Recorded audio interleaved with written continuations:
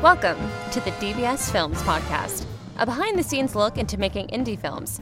Learn from DBS Films about their process, tips, and fun stories that all come with making multiple movies a reality.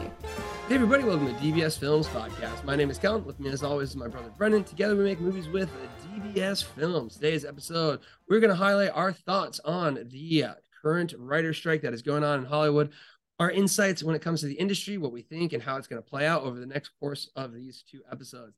As always, be sure to take a look at our Discord channels online because we make movies for our fans with our fans. So if you ever want to be part of the movie making process, go ahead and download the Discord app, click the link in our many bios, and you will be on set with us if you get through the audition process. So also, be sure to take a look at our newest movie, Forced to Death Online. It is currently on Amazon. You download that, you watch it, leave a review. It means the world to us and helps us grow and make more movies. So that all being said, we're going to hop into a hot button topic that is in the industry right now. This episode, we're going to kind of highlight the changing of the environment that's led to the writer's strike. And then in the next episode this week, we're going to highlight basically our overall thoughts on how it might play out and just where the different elements lie when it comes to the current strike. Now, first thing we want to mention is we are showing a lot of solidarity when it comes to the writers because as creatives, we are natural writers ourselves. We write our own scripts, we film our own scripts, we make our own movies. So we understand the creative process and just how key and important it is when it comes to the writer's strike. So I'll be the first one to say they definitely deserve a lot more when it comes to that creative process. Unfortunately, though, and this is going to be the first topic of the episodes that we have here, is just how the landscape has changed so much and why it's kind of led to this writer's strike to begin with. So first thing I really want to kind of highlight is, there's been a lot of shifts in the overall landscape of writing. And, one thing that we've mentioned is it's never been easier to kind of make and produce things. And there's a lot of technological advances for that. And this is over kind of the many eras of Hollywood. If you look at, the first era of Hollywood, you didn't even have any kind of email or word processors. You're basically a typewriter. So you have to actually physically have a script done. And if you're going to write this physical script, you basically have to be in Hollywood in these writer rooms to basically hash them out. Things develop, technologies changes. You have word processors, you have email, you have all of these things that naturally make the job of not only writing, but filmmaking easier. With that being said, it kind of opens up and makes it so it's never been easier to be a writer. It's never been easier to be a filmmaker. But it's never been harder to have a career because you have so many people that are able to produce these things. And naturally, you're up against, the capitalistic factors of studios, which because of that, it naturally makes it so that it's easier for them to find writers and find materials and find movies. So you want to kind of highlight how technology has made it easier to be a writer than ever before, but it's also made it harder to have a solidified career just because you have so many new writers and so many new people creating. Yeah, I mean, it's definitely a changing landscape. The last time this happened, there's a lot of changes in the ecosystem as well. But I think this time's just a little bit different. I think we're pushing more towards, the streaming platforms or more tech companies. You're asking for a lot of money and a lot of things from the writer side, which is very justified. But you're asking, the streaming platforms right now where everyone's kind of cutting back. The gold rush of the subscriber era of the streaming service is kind of gone. I mean, Disney just released their earnings yesterday and they lost 400,000 subscribers. And that's Disney with Star Wars and all their stuff. So I think as we're, the economy is softening, as things are getting a little bit more difficult, it's kind of hard to justify $12 for Disney, $10 for Netflix, and all these kind of smaller subscriptions. All of a sudden, you're back up to $100 and you're paying, what cable was before. So we've kind of gone full circle. And I think a lot of these streaming services are going to get hurt and they're looking to kind of cut costs at the time when writers are looking to, increase their cost.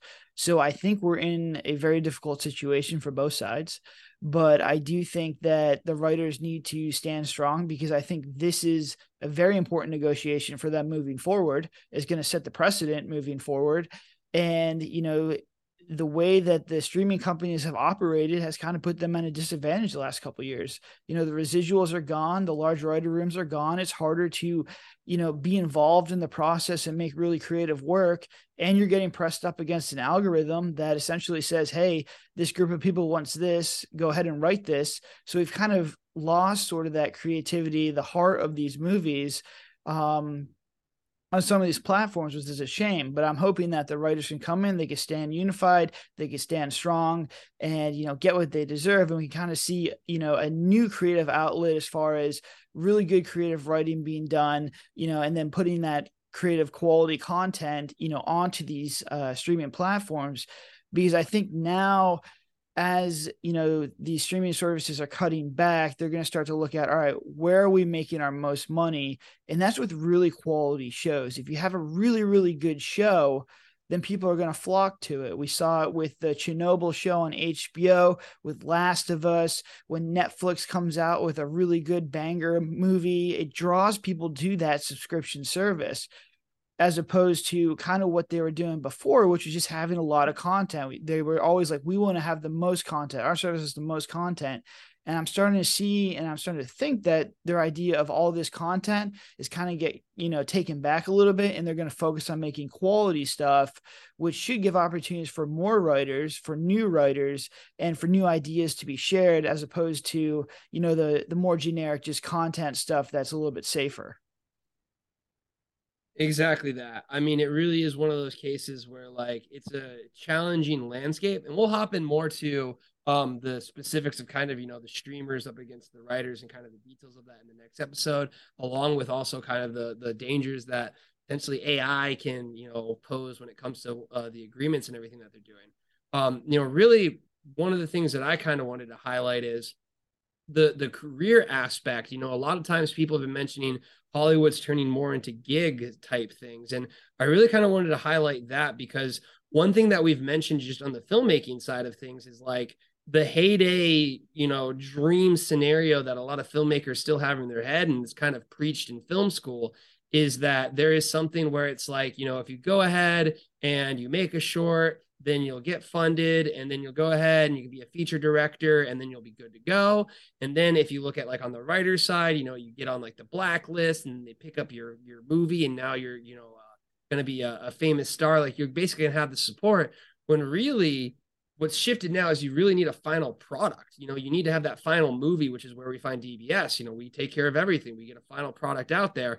So the individual roles are kind of being diminished in value. And we don't see, like, not just in writing, but we see in everything, in every aspect of film. So like, you want to kind of comment how, because the industry has changed and there's so much content now, and it's so easy to create content, that regardless of the role, you almost need to have multiple facets to add enough value to have a career. And again, it's, I wish it wasn't the case, but it definitely is the case that we're seeing, is you really need to, line up these multiple gigs, be writing on multiple projects, have multiple things, because no longer the home run or the one and done scenario case that was in, the 90s or the 2000s, when you had DVDs, when you had a lot of sales.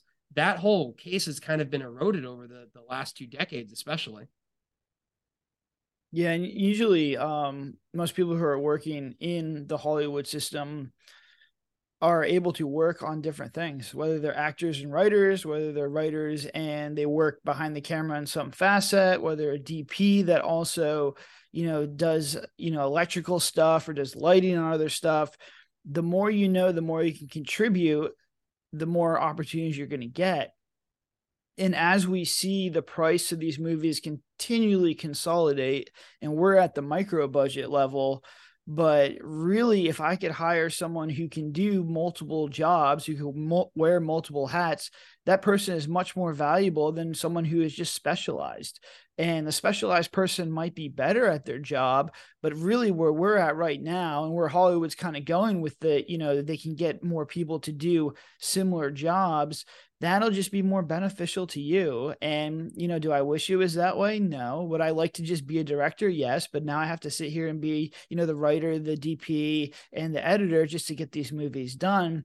And I think that's how you have to make, indie films going forward. I don't think this is going to change.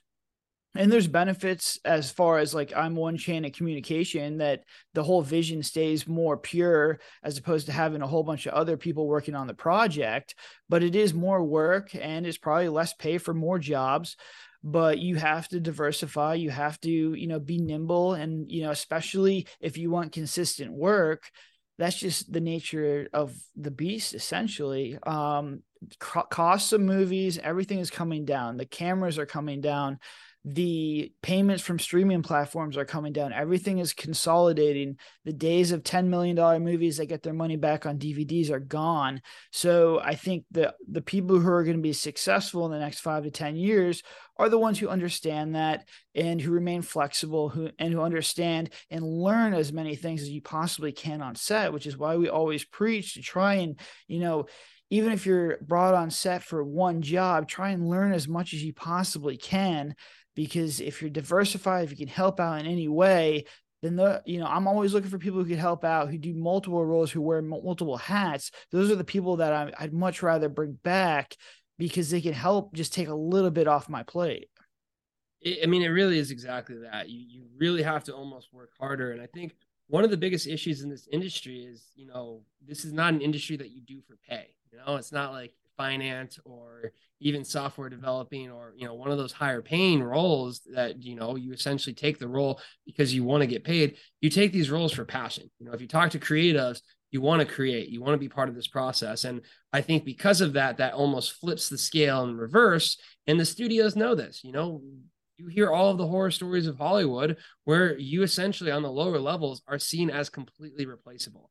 And it is something that we strive to try and change here with DBS in the sense of building our community, rewarding our fans, casting from our community, all of these things to really reward those people who are about it. But in the Hollywood system, you have a new wave of people every single time that it's not even, them undercutting other people. It's them getting their foot in the door. So I think what you end up seeing is the issue with this with a career is typically in other careers, as you get more experience and as you become higher up in the corporate ladder, you get more stability, you get more, increases in wages and things. Whereas the creative element, because of the shifting landscape, it's kind of the opposite. You really, at any point in time, we see it just on kind of like the video production side of things for like when we had our marketing business, any new marketing company that wants to get their foot in the door, what are they going to do? They're going to undercut your price. And when at the end of the day, you're looking at that balance sheet as a corporate side of things, the only thing you can guarantee is keeping that budget low. Again, this is nothing that, we're happy exists, but this really is the case of things where I would say the studios do hold the upper hand when it comes to passion because they can play on people's passion, people that are willing to do this because they're just getting started. And that really ends up making it a much harder career advancement. And I think that's one of the reasons why it's so critical for the writers to strike now. It's because they need to solidify this as a career and not just a paid gig or a side job that you can do because it really is something to have a sustainable middle-class life is getting tougher and tougher with these creative industries because of it. Yeah. There's just a lot of competition. There's a lot of writers who, want to write. And unfortunately for the film industry, it hasn't had the revolution that the publishing industry has. With the publishing industry, what happened was, with Kindle Unlimited opening up and with Amazon, all of a sudden you didn't need to go to these traditional distribution companies, the big four, the HarperCollins of the world, to publish your to publish your books. So everyone, all of a sudden, all you had to do is upload to Amazon, and then you could essentially make a lot of money being an author. And that's great. And that I wish that would happen with the film industry. And it almost happened, back when Amazon opened up their streaming platform where people could upload movies. The difference is it's very easy to write a book as far as you don't need a budget for a book. You don't need to work with other people for a book. The costs of a book are almost nothing. It's just your time and your ability to write. And with a movie, you're working with a lot of people. It's very hard to make have a strong, solid vision all the way through. You need a budget. You need to know what you're doing. And I think the platform just got flooded with a lot of movies that just were not very good or up to Amazon's quality, and they shut that program down. And now you have Film Hub, and there's, smaller distribution stuff. But, if you're uploading on Film Hub and on some of these smaller platforms, you don't have a team of writers. So that ecosystem never really, expanded. The Hollywood system is still strong, and it's strong as ever. Right now, and those are the gatekeepers. Those are the people saying, hey, I want this writer but not this writer, I want this guy and not that guy. So there's not a lot of freedom. You have to really kind of bend your knee in front of this giant Hollywood machine. And that's exactly what we're seeing right now. It's come to a complete head where you have the writers and the Hollywood system, essentially fighting. And the Hollywood system now is the big streaming platforms. I think it's the streaming platforms and a couple of big studios fighting against the, the little guys, which is the writers. And how far it's just going to come down to how far each one can, bend before they break. But I think it is important, because if the writers get steamrolled on this one, I don't think they're going to have a better shot, moving forward. I think it's going to really segment the writers, and you're going to have a lot of issues moving forward. But then the other side is that if the Hollywood system starts to break down a little bit, that may not be the worst thing ever. I think the indies, if the writers can hold out for, 9 months to 12 months, I think that the lack of content that's going to be able to get produced gives indie filmmakers, the opportunity to kind of slide in there, to kind of show that their stuff, can be viewed. And you're kind of seeing this in Tubi even before the writer's strike, where Tubi gives indie filmmakers a voice. There's a lot of people who love indie film on Tubi and discovering it, and they become a fan of indie films. And you may not think these people exist, but we got 20,000 of them in our Discord, and I follow almost all exclusively indie stuff. I am almost all an indie fan now. And I know there's a lot of people out there who just love indie films. So it could be, beneficial for indies. I have been told horror stories about the last strike and how the people who got hurt most were indies. That was brought to the rise of the reality TV show stuff, which really gutted international sales for indies. So when I ask people, is this going to be good or bad for indies? The majority of the feedback is this is not a good thing for indies. But I remain optimistic. I do think there's an opportunity. I think there's an opportunity for indie studios. But I have no idea how it's going to play out. Yeah, I mean, it really is going to be interesting, because there's so many different factors going in here. And, I think one of the last things I kind of want to mention is there is also kind of, just from what I'm seeing in the public and kind of just feedback there, a lot of people are, growing more and more discontent with the Hollywood system, because they're only making remakes. They're making, things that they're not saying are very quality. And I think the reason for that, and this is kind of one of the major things I wanted to touch on in the sense of the ecosystem changing, is, now the hardest part is not, making a movie and getting it out there. The hardest part is getting eyeballs to it. You have YouTube, you have TikTok, you have all these social media apps.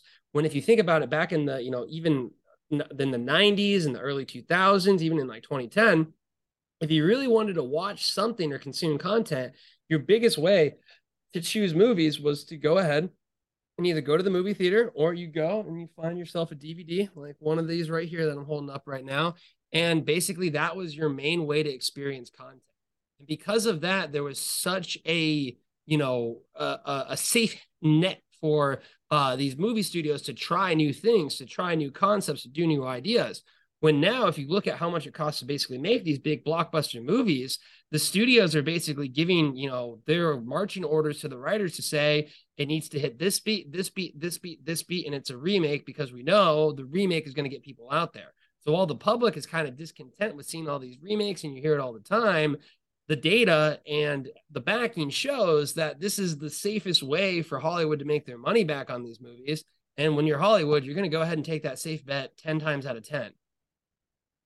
Yeah, it's a dual-edged sword, where the reason all this stuff is being made is because people do consume it. They like superhero movies. They, especially with theaters being so expensive now, nobody wants to go to a movie and then have it be horrible. And not only are you wasting 2 hours of your time, you're wasting $20 per person.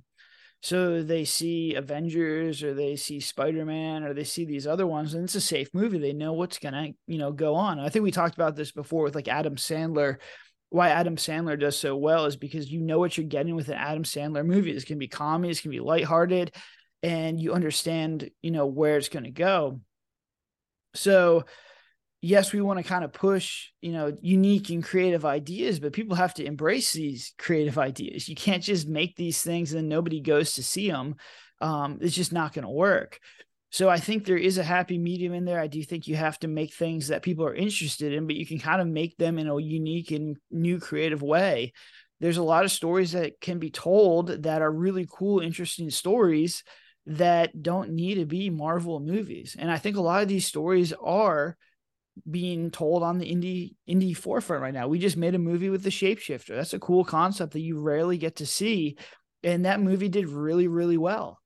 The first month was very good. So there is an opportunity to get people's eyeballs on there as long as you're making cool, unique stories. But I do think, there is a fine line. You can't be just going off making black and white movies with no sound that are like dubbed over in French. That's just not going to work. But I do hope, my biggest hope is that, as these streaming platforms are going to look for a little bit more filler content, they kind of go to indies, which is just a little bit different voice, which is telling a little bit different story. And everyone's so burnt out from the traditional movies that they're like, hey, like this movie, the cinematography is not that good. Maybe there's some issues with the sound, but the story's wild and I'm here for it. And I think that's kind of like the mindset that we need to have, but it's going to start with the viewer, man. And it's just like, there is a really good subset of people who like movies, especially indie horror movies, that will give indie stuff a shot. But then we also go look at our reviews. There's a lot of people who are like, this sucked. It looked like a high school production, 1 star. And it's like, yeah, dude, because it's not $1 million movie. So it's like, you're going to get a lot of people like that. But I do hope that eventually, and I'm like, what I'm starting to see now is that more and more people are giving indie movies a chance. I think the Facebook groups are a great visibility. Shout out to everyone who had our actors from Force of Death on their podcast. I think podcast is a great way to, cultivate an audience of people who are more leaning indie, who are ready for new stuff. And I think that, it just starts with one new indie fan at a time. And eventually you'll kind of get something what A24 kind of has, which is, a massive indie studio. Well, they're not really indie, but they make kind of indie concepts, kind of quirky movies that are just unique and different. I mean, by all definitions of Hollywood, they're a rinky-dinky, tiny little indie studio still. So, I mean, that's kind of the big one. And seeing them, win with everything everywhere all at once, it really kind of highlights just how they can start to punch up bigger.